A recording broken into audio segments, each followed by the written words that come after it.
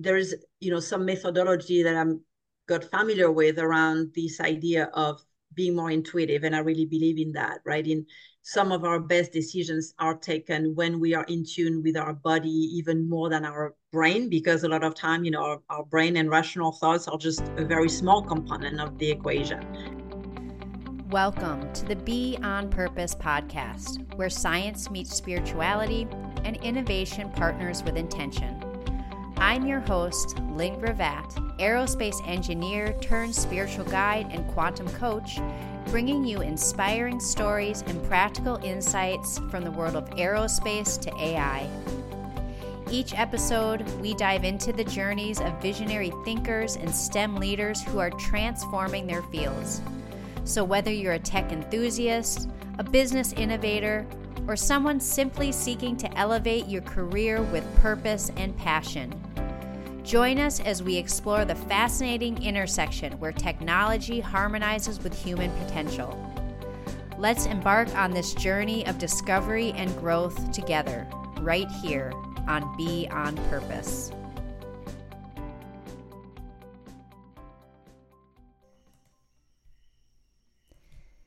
Isabelle Bart is the founder of Impact Innovator and is passionate about empowering individuals of all backgrounds to create innovative and impactful enterprises. She was previously the director of the Small Business Development Center at University of California, Irvine, that provides strategic counseling services to startups, and the executive director of RevHub OC, where she managed partnerships and led operations of their social impact incubator and accelerator. She is the lead instructor for the National Science Foundation's I-Corps program at UC Irvine, an immersive and entrepreneurial training program that facilitates the transformation of invention to impact.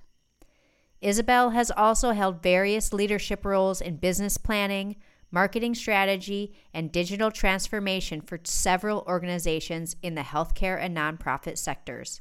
She was named one of the top 100 women in social enterprise in 2023 and was nominated for the Orange County Business Journal's Women in Business Award in 2022. Isabelle holds a Master in Business Administration from the ESSEC Business School in Paris, France. Hello, friends, and welcome. We are recording the Be On Purpose podcast, and I have a beautiful guest, Isabelle Bart. So let's just dive right in. Who are you and what do you do? I actually started studying engineering, so I'm kind of an engineer dropout, if you will. But I turned into, business school. And so after graduating with an MBA, I started a more traditional career around business, marketing, a lot in healthcare. And then I realized that maybe that wasn't exactly for me. So I started doing a lot of nonprofit work in marketing communications for Professional Association of Nurses for many years, where I led teams and digital transformation. And finally, I got into probably the space where I need to be, which is working with entrepreneurs and innovators in building amazing companies and seeing their ideas come to life, especially when it comes to live and world-saving ideas, which is what I really enjoy doing today. Well, that's amazing. It seems like you have worked across the gamut. We have engineering, we have healthcare, and now we have entrepreneurship. So it's all connected. Describe the moment when you realized that empowering others and creating impact was your calling. So when you first made this decision to go into this impact innovation, was there a defining moment in that? Well, what's interesting, right, in my career is I grew up in France, so a very different culture from the American culture. I came to California when I was 21, and for many years, I felt that I was doing well in my career, but there was always something off, that something didn't feel right. I didn't know if it was because I was from a different culture, because I was maybe not doing what I'm best at doing or what I enjoy the most. And because I grew up also in a very traditional family and I didn't have a lot of entrepreneurs around me, I think I wasn't really exposed to what entrepreneurship can be like. And finally, little by little, I started being exposed to entrepreneurship as I mentored a lot of entrepreneurs at the local university or in incubators. And that's when maybe the light bulb went off. And I was like, yes, okay, I get it now. And I realized that entrepreneurship is something that I'm passionate about, that drives me because of my personality and my taste for not just risk, but getting things done, moving forward, being action driven, not being afraid of failure. So it took me a long time to get there, but I realized that once you're finally doing something where you can thrive and realize your full potential, your whole world changes around that. And I think there is nothing like experiencing that joy and fulfillment of getting up in the morning and thinking, I love what I'm going to be doing today, no matter what it is. And I thought for many years that nobody was supposed to have that feeling, that we were just going to go to work and get a paycheck and, and go with life. But now I see it very differently now. Wonderful. Well, and it feels really relevant because there's technology entrepreneurs, there's engineering entrepreneurs, there's all different types of entrepreneurs. Do you have a specific client that you can think that you've worked with in a STEM type field that you can explain a little bit how you work with them and how your work transformed their business? Yes, actually, that happens almost every month. I'm very fortunate because about 2 years ago, I got trained by the National Science Foundation as an instructor for their I-Core program. So I-Core is a program that really supports early innovation and helping a lot of faculty in universities and grad or postgrad students bringing a new technology into commercialization. That program is extremely successful. And every month I get to work with faculty, students who have amazing potential technologies. So I'll give you an example, right? Someone may have a new way to address stem cell research or gene therapy, transforming the genome. I mean, things that technically I don't completely grasp because I don't have that background. But what's amazing is I'm able to help them change their mindset about how they can understand what you do with a technical idea, right? And a lot of time it's very overwhelming for the inventor because a lot of scientific technology can apply into many different fields, as we know, right? It can apply in anything from medical to space. One of the professor I'm working with this month, she has a technology. She's at School of Music, but the technology that helps people learn how to play the violin can also be a technology that applies to prosthesis. And so she's also working with the School of Medicine. She developed the technology, she has the idea, but I work with scientists to really help them understand what a market means, what a customer is, how you think about getting this technology out there that someone is going to want to buy it. Because most of the time, when you look at the data, startups fail not because they don't raise capital or because they don't have the right people on the team. It fails because there is not a market need. So that is what we really focus on in that program, going through customer discovery and talking to humans, which is actually a book I recommend. It's really understanding how you can start figuring out that product market fit or where your technology may best apply and has a chance to get commercialized by talking to people who may use it. That's wonderful because so many of us take on this persona of I know it all. I can do it all. And one thing I learned, because I'm also a crossover, right? I used to be an aerospace engineer turned coach spiritual guide. And as I got into my entrepreneurial journey, I realized that I have no idea, not how to be an entrepreneur, but how to market, how to do all of that stuff. So having someone like you on our team is very, very valuable.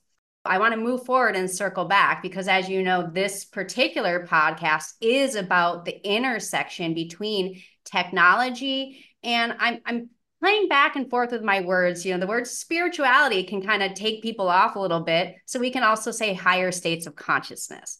So we're going to move into this section of the interview, and I think it's going to circle back to that story you already shared about when you had that pivotal moment. So can you tell us a little bit about your spiritual, religious, whatever background, possibly growing up, and maybe how it's evolved into who you are now? How does that inform you as a person that works with STEM leaders? This is a fascinating question, and I'm going to try to not be too long again on the answer, Go as long because as you want, because I want to know you. And I think that, okay, and I want to be clear that this is the point of this conversation, because people don't have these conversations, right, right? We have this view in our mainstream world that there's a separation between our mhm, spiritual side, and regardless of what that is, and our human side. And so I'm that's really correct. trying to help people understand that we are spiritual beings having a human experience, and that we are all going to be so much better off when we acknowledge that and let that be a part of how we know each other, right? As grander. So take as much time as you need. Right. That was the point there. So yeah, so we talked earlier about, I'm working with a lot of academia, for example, extremely bright inventors and people. And at the same time, my journey has taken me through a lot of these antagonistic moments. So for example, when I talk to students, I do have, again, mixed feeling about academia, because sometimes in the academic world, there is that notion that there is a right or a wrong answer. But in my mind, to be a successful entrepreneur, most of the time, there is no answer. There is no right, there is no wrong. And you need to constantly evolve in this world of not necessarily doubt, but being able to question things, question the status quo, question even what you perceive. I think for me, when I reflect on that, all this year that I spent, I was a really good student in school. I was always trying to do what I was expected to do the best. But at the same time, a lot of unconditioning I had to do to be more successful in my entrepreneurship journey, because you need to develop these skills where you constantly want to be curious and think that there is another way and that maybe there is no right answer.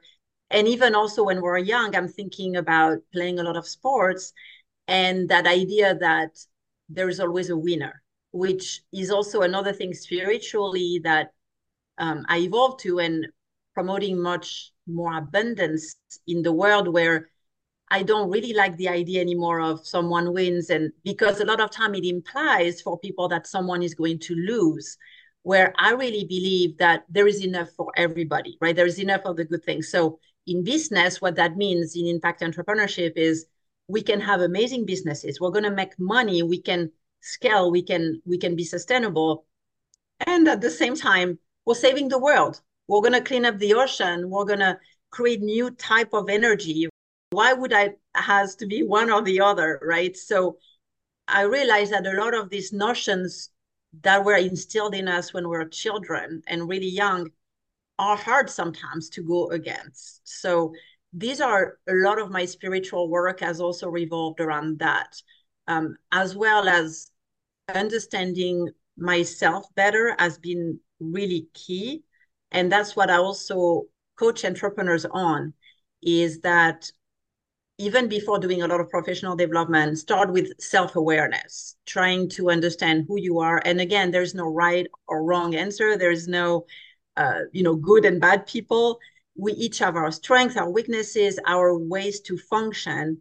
And using methodologies like the Enneagram or, common personality typing, sometimes it can come across a little bit, check the box. But I think it's important because you need to understand how you're going to react when you work with others, when you're in a relationship, whether it's professionally, personally. So when I was involved in the Professional Association of Nurses, where I spent many years, I was again extremely fortunate that as a team leader, I had a lot of these resources accessible. So I developed myself as a leader, I developed my team members. And that's when I really made a shift into thinking that successful business It's not so much about all the analytical and the hard skills I learned around marketing, IT, coding, whatever you want. It's really around human potential. So how to best develop people, how to best leverage everyone's skills in terms of the workplace today, the hybrid versus, everybody goes back to the office, or I am extremely, liberal around these ideas because myself, I'm someone who needs a lot of motion. I function extremely well when I have my breaks during the day where I can exercise, move my body. I've seen it. I have the evidence that if I sit at a desk for 8 hours straight, not many amazing things are going to come out of me. But when I go swim or, ride my, when I'm on my paddleboard on the water, I can create amazing things. And I, also big fan of yoga and things like that, meditation that can calm my mind. These things that I've developed maybe in the past 5 years, a lot have been very instrumental. Also, during COVID, I think many of us had those hallelujah moments during COVID, or, what do I really want to do with my life? My story of COVID is that I went through breast cancer. So not only, I mean, COVID was something that touched every one of us, but also I had to battle an early stage breast cancer, which was not life threatening in itself. And I'm very grateful for that. But that also enlightened me on the fact that we may want to do everything that we're supposed to do again in life, getting good education, having a good job, saving for retirement. But life has surprises for us, and we just need to be prepared for that. In my case, that experience ended up being a blessing because it really made me understand that we don't know how much time we have on the world. And maybe, at 41 years old, it was time for me to do what I really truly wanted to do and not worry so much about what other people thought about me, providing for my children, whatever it was. So I made a lot of changes after 2020. And I also started seeing what manifestation may mean. So I know the audience may, believe in it, may not. I really believe that there is a universe around us, that we're all connected. And because I started believing that, and I started really shifting my mindset to what I truly believed in the world, this abundance concept, how I'm going to be able to help people with my skills, having an impact on them, but they will have a bigger impact in the world. Many things that I thought would take me 5 years to achieve happen within weeks or months. So really the rule of manifestation, because I've experienced it personally, I believe in it. And in coaching, that's another thing that I want other individuals to experience. Yes, you described a quantum leap in your when you were talking about manifestation, and that is the unified field. I'm going to try to get these scientific terms in there for some of the listeners. The idea that every atom, whether it's an air atom that has obviously no physical matter, or an atom in your body, it's 99.99% energy. So we don't experience it that way because of our sense perceptions, the way this biological robot was made, but that is tapping into the universal field. You mentioned the Enneagram, and I feel that's worth mentioning because that was also one of the very first places I started on my spiritual journey as well. I was an aerospace engineer, and I didn't know what any of this stuff was. And one of the very first things I discovered was the Enneagram. It is based on ancient Sufi wisdom, but it's actually like mainstream now. Of course, you know this. So I am a 3 achiever Wow. with the 2 wing, a helper. Anyone who's listening, go look up your Enneagram, and I'll make sure in the show notes I have a link, because there's actually a wonderful site out there that links the Enneagram to the chakras and where you likely have deficiencies. And that blew my world up. So what's your Enneagram? Yes, it's funny. Mine is 2 wing 3. So kind of not, Oh, love um, that. Totally. yes, I am a helper, and maybe, you've sensed it as, as we're talking. I also believe I have a lot of 7, which is a more like typical entrepreneur type. But the Enneagram is something that I'm a big fan of, and I listen to podcasts on it every week because after doing, as I mentioned earlier, a lot of personality typing, Myers-Briggs and, Strength Finder, a lot of this kind of thing, which I like and I think are very valuable. The day I ran into the Enneagram through a colleague who recommended it, and I read my type, I had tears in my eyes because I finally understood so many things that happened in my life, why I did things, why I didn't do things. And, the helper being someone who typically thinks they cannot be loved unless they help, which I have a lot of achiever as well, since my wing is 3. So you also understand it, Lynn, of, nobody's going to love me unless I'm the best at everything. Um, it's of course, spoke to a lot of my upbringing, my studies. And I think this is what's wonderful about the Enneagram is, you can learn to be in the healthy range of your type and really be at that full potential and understanding, I have finally understood why it's hard for me to be in solitude. Always like to be surrounded by people.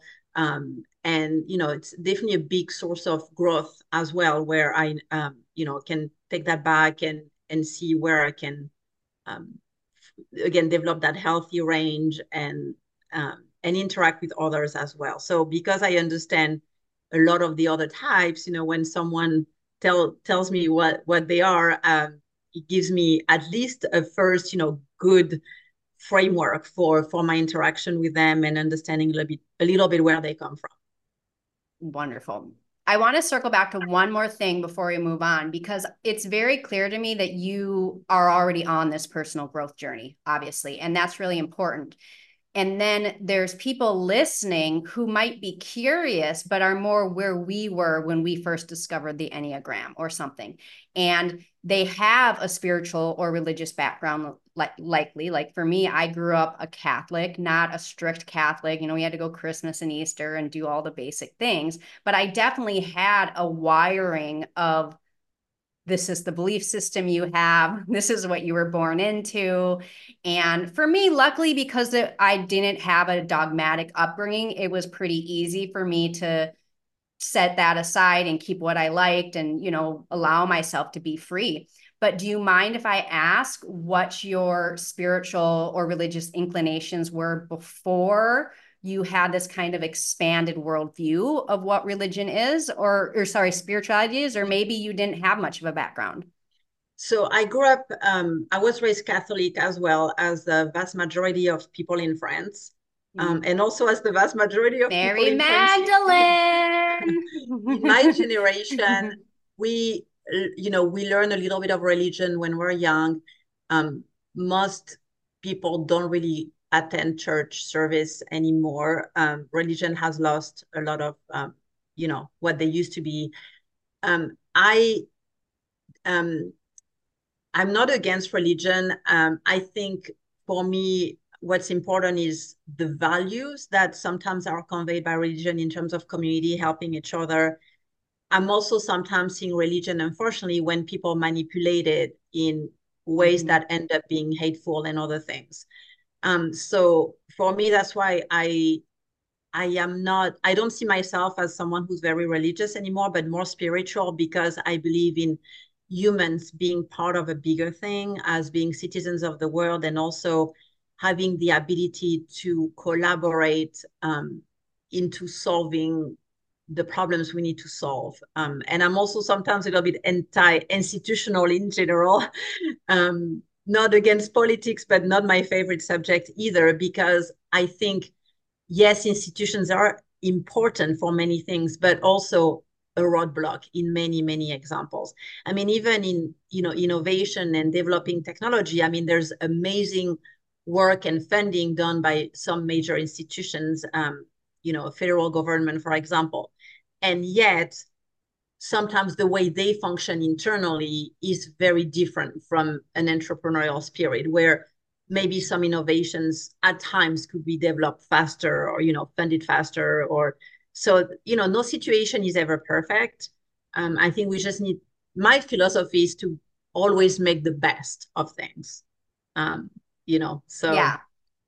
Well, I appreciate you sharing that because, like I said, there are a lot of people in the world. The thing about with these institutions is they belong to our ancestors. So, epigenetically speaking, there's much more wired in our subconscious than we might be aware of.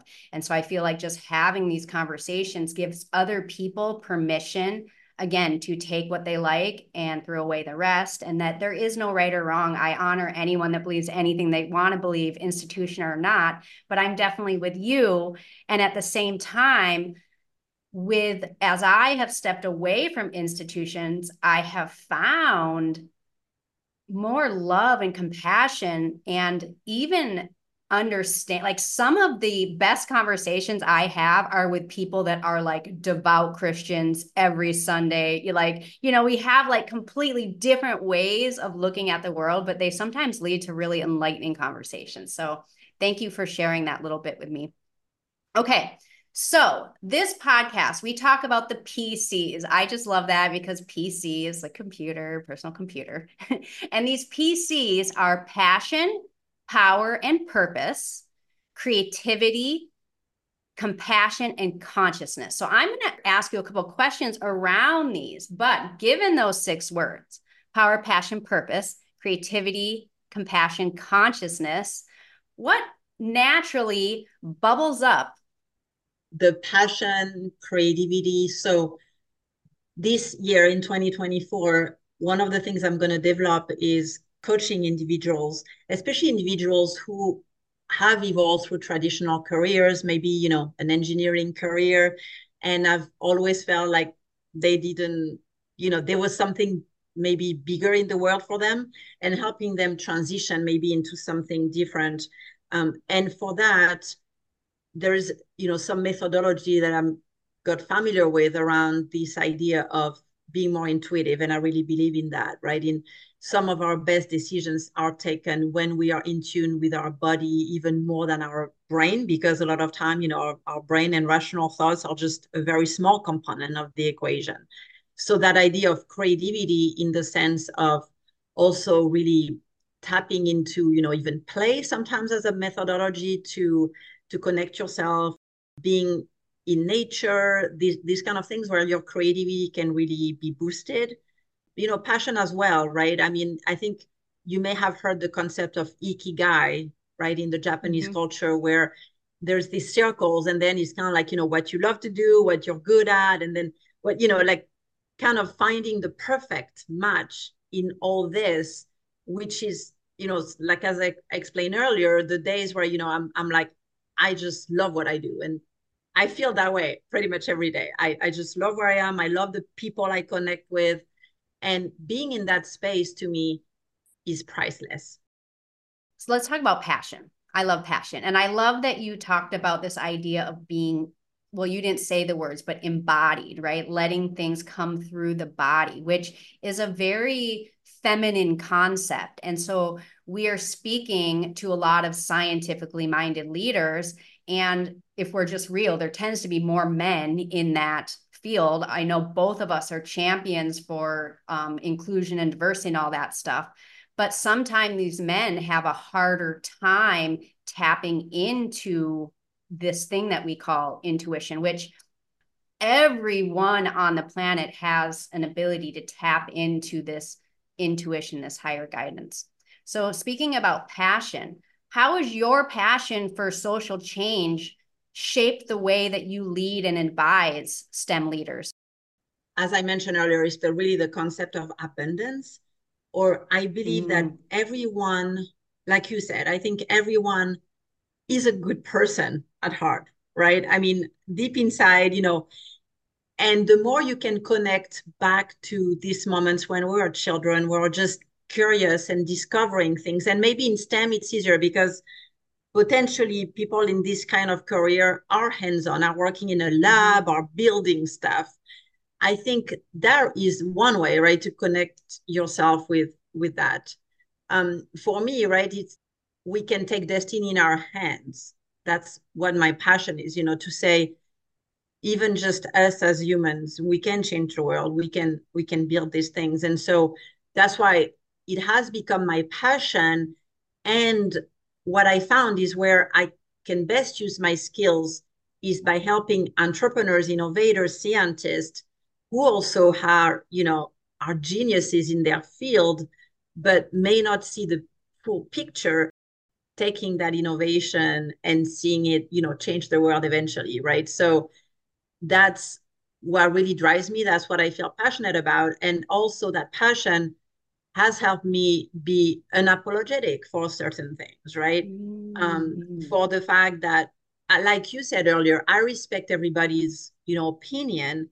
I just let people be, let them do what they think is best. And instead, I just gather with the people who are like-minded, who have similar passion as I do, so that we can create some momentum around these things we believe in. So that's also been something that a big enlightenment in trying as a helper to help everyone and save everyone and get everybody on the train. It's okay. Some people may not want to get on the train, but there are so many people who are willing to, how do I connect more with them? And how, as we have a similar passion, how can we collaborate? How can we work together to help achieve these goals? Yeah, and the people not on the train yet, like they're just not, they're still packing. They'll be on the next train or the next train and the Mm-hmm. next train. So one of the things you said really early on about passion, I just want to comment on was this idea of play. And I think that's really important in my world. So I think throughout this talk, I've mentioned masculine and feminine, and that's part of the yin and yang, right? But in my world, I actually, everything's a triad. I love the triads. And so what you are pointing to me is the inner child. It's that Mm-hmm. innovator, it's that scientist that's creating something, but instead of like, oh my God, I have a deadline, I have to get this done, or whatever might be going on in the mind, it's like, oh my God, I get to play and I'm making this. And so I think passion and the inner child are definitely, children have passion over the most ridiculous things. Like you give them a stick and they're like, woo, and they'll play with it for hours. So I think that's just an important point that I wanted to make, that when we are talking about passion, tapping into our playfulness. And also I think it's really important that we remind people, if you are in a person in your life where you're in some sort of transition and you're not quite sure you're living your purpose and your passion, looking back to the things that you were excited about when you were a child is a really good place to look, and then seeing if you can integrate that in there. So let's talk about purpose, because that was another one that you identified as a purpose one. So in what ways does the principle of purpose influence your approach to the work that you do, I specifically think with scientists? there is a little bit of intention behind it, right? So I also do a lot of work with nonprofit and charitable organizations around social enterprise, so helping them become more sustainable, scalable, revenue driven in cases. And I think sometimes I see a parallel with amazing scientists, which is, because I create something that's amazing in the world, only good things can happen, or, but sometimes it may take a long time, right? I believe in karma though. So I believe in, anything good eventually comes back. But I think purpose is very important to have that guiding light in what we do, and also being having that purpose and that direction by being more focused sometimes, right? So the idea, for example, of unfortunately, the world we live in today, especially in this country, is still very much financially driven, right? So if you have an amazing innovation technology you're developing, this is fantastic news. However, the little downside is you really need to start building a story that's going to be more of a business or financial story to kind of get to the next level, right? And so I think for me, that's what's amazing, is being able and having that opportunity every day to help translate an amazing technology or innovation or something scientific into a purpose that may be much bigger in nature or much relatable for your audience, so that, okay, a lot of people are not scientists or don't understand everything you're doing because you're so technical in your field. How would we put that story together. How would we explain this to a fifth grader? Because that's really, in life, right? That's a skill that's very important because most people you're going to talk to don't have your technical knowledge. So for me, right, that it's a lot of storytelling around the purpose and being really clear and concise around objectives, around where you want to go, which is also a big coaching component, as you probably know as a coach yourself. Yeah, so purpose to me is also a lot, again, beyond just saying I'm doing these good things because I believe in the world or something. It's also needs to be associated with a little bit of planning and storytelling. Storytelling, yes.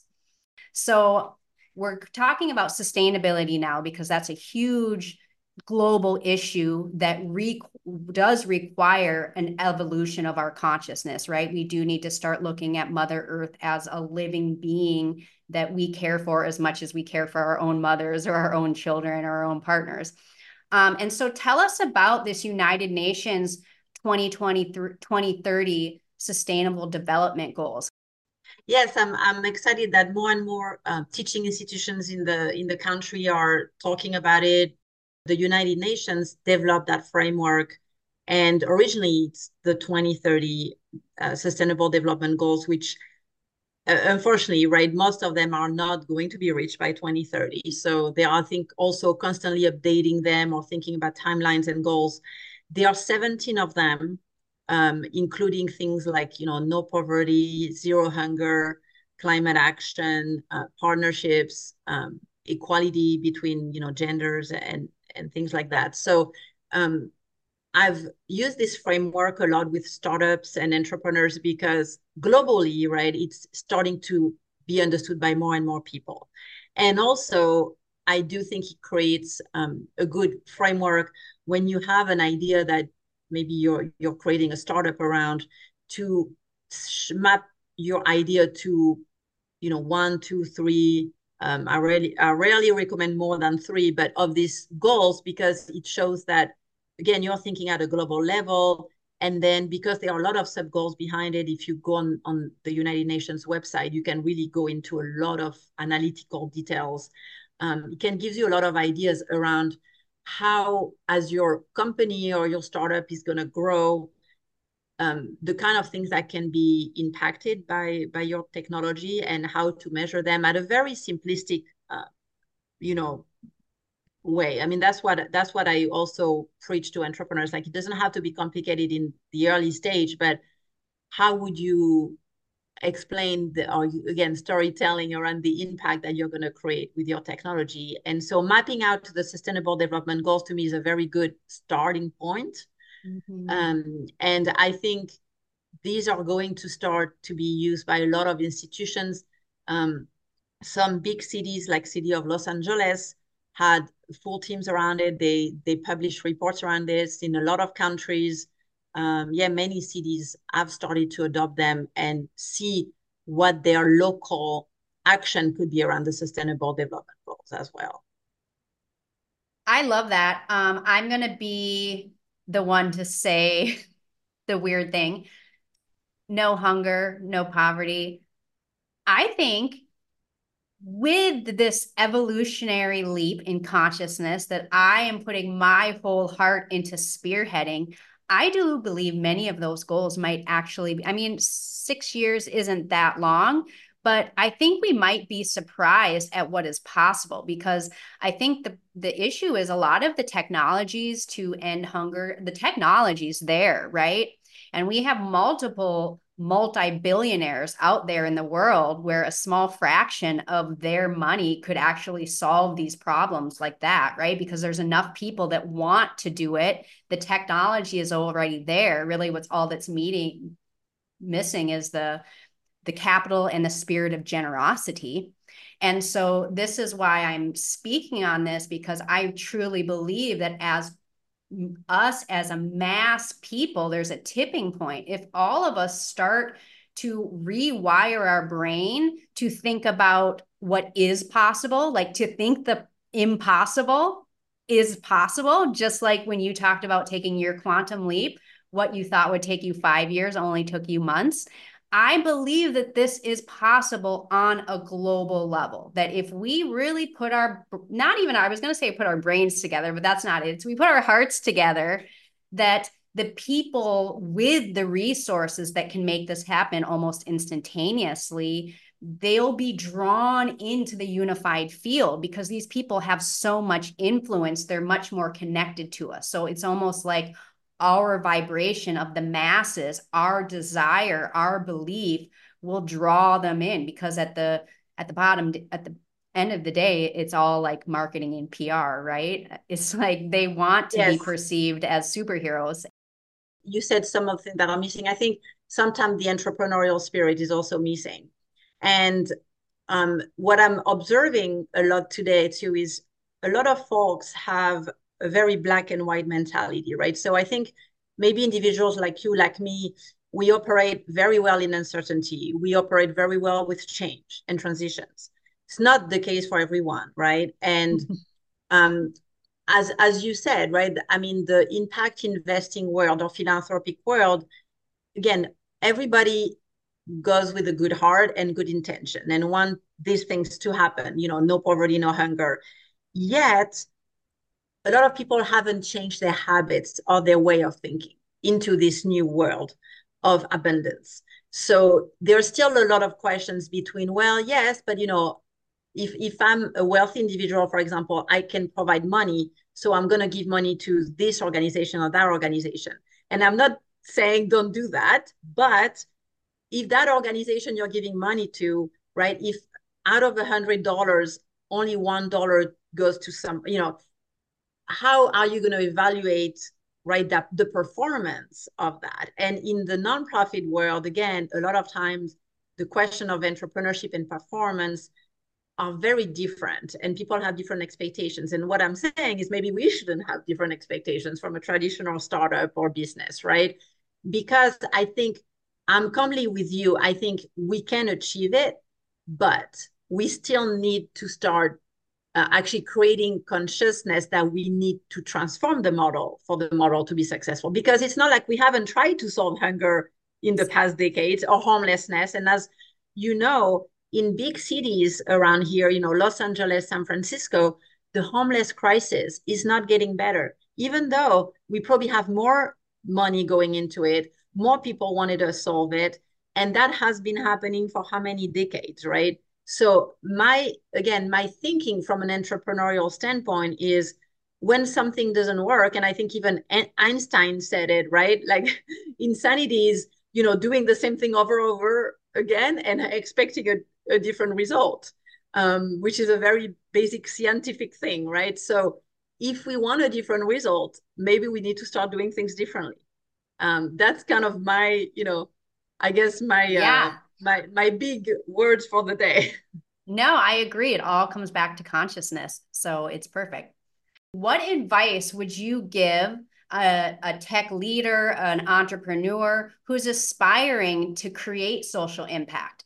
And this, I want to, it's not just entrepreneurs. It could be someone within a large organization in a managerial position, right? Even with a relatively small team, a lot of times managers are given enough freedom to, I don't want to say act autonomously within there, but a lot of times there is a lot of freedom for people to bring an entrepreneur spirit into a corporate managerial position. So, what advice would you give a person who's wanting to make social impact more of a significant role in their ventures?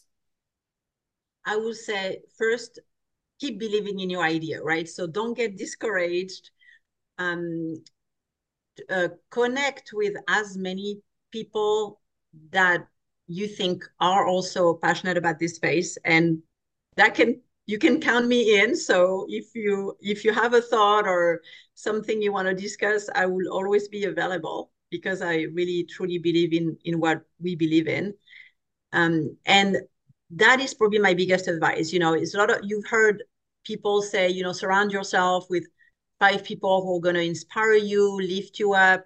And so find these people who can get you to the next level, get you to the right resources, because your traditional network, whether it's your personal network, even your professional network, if you may be in a big corporation that is not so socially minded at the moment, and that's completely okay. But go outside of these circles, go on, networks like LinkedIn, on, websites that are more in line with what you're trying to pursue. Find the right people, some maybe influencers, and try to connect with them.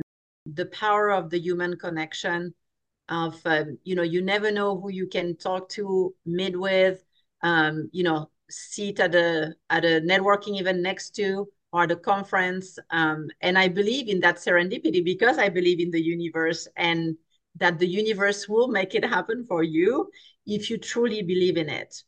I believe that too. And it's sage wisdom, especially for people who are working in leadership positions in large corporations. These corporations want to change at their heart. I know it, but the wheel turns much slow when you're talking about large organizations, and the status quo is very comfortable for a lot of these large organizations.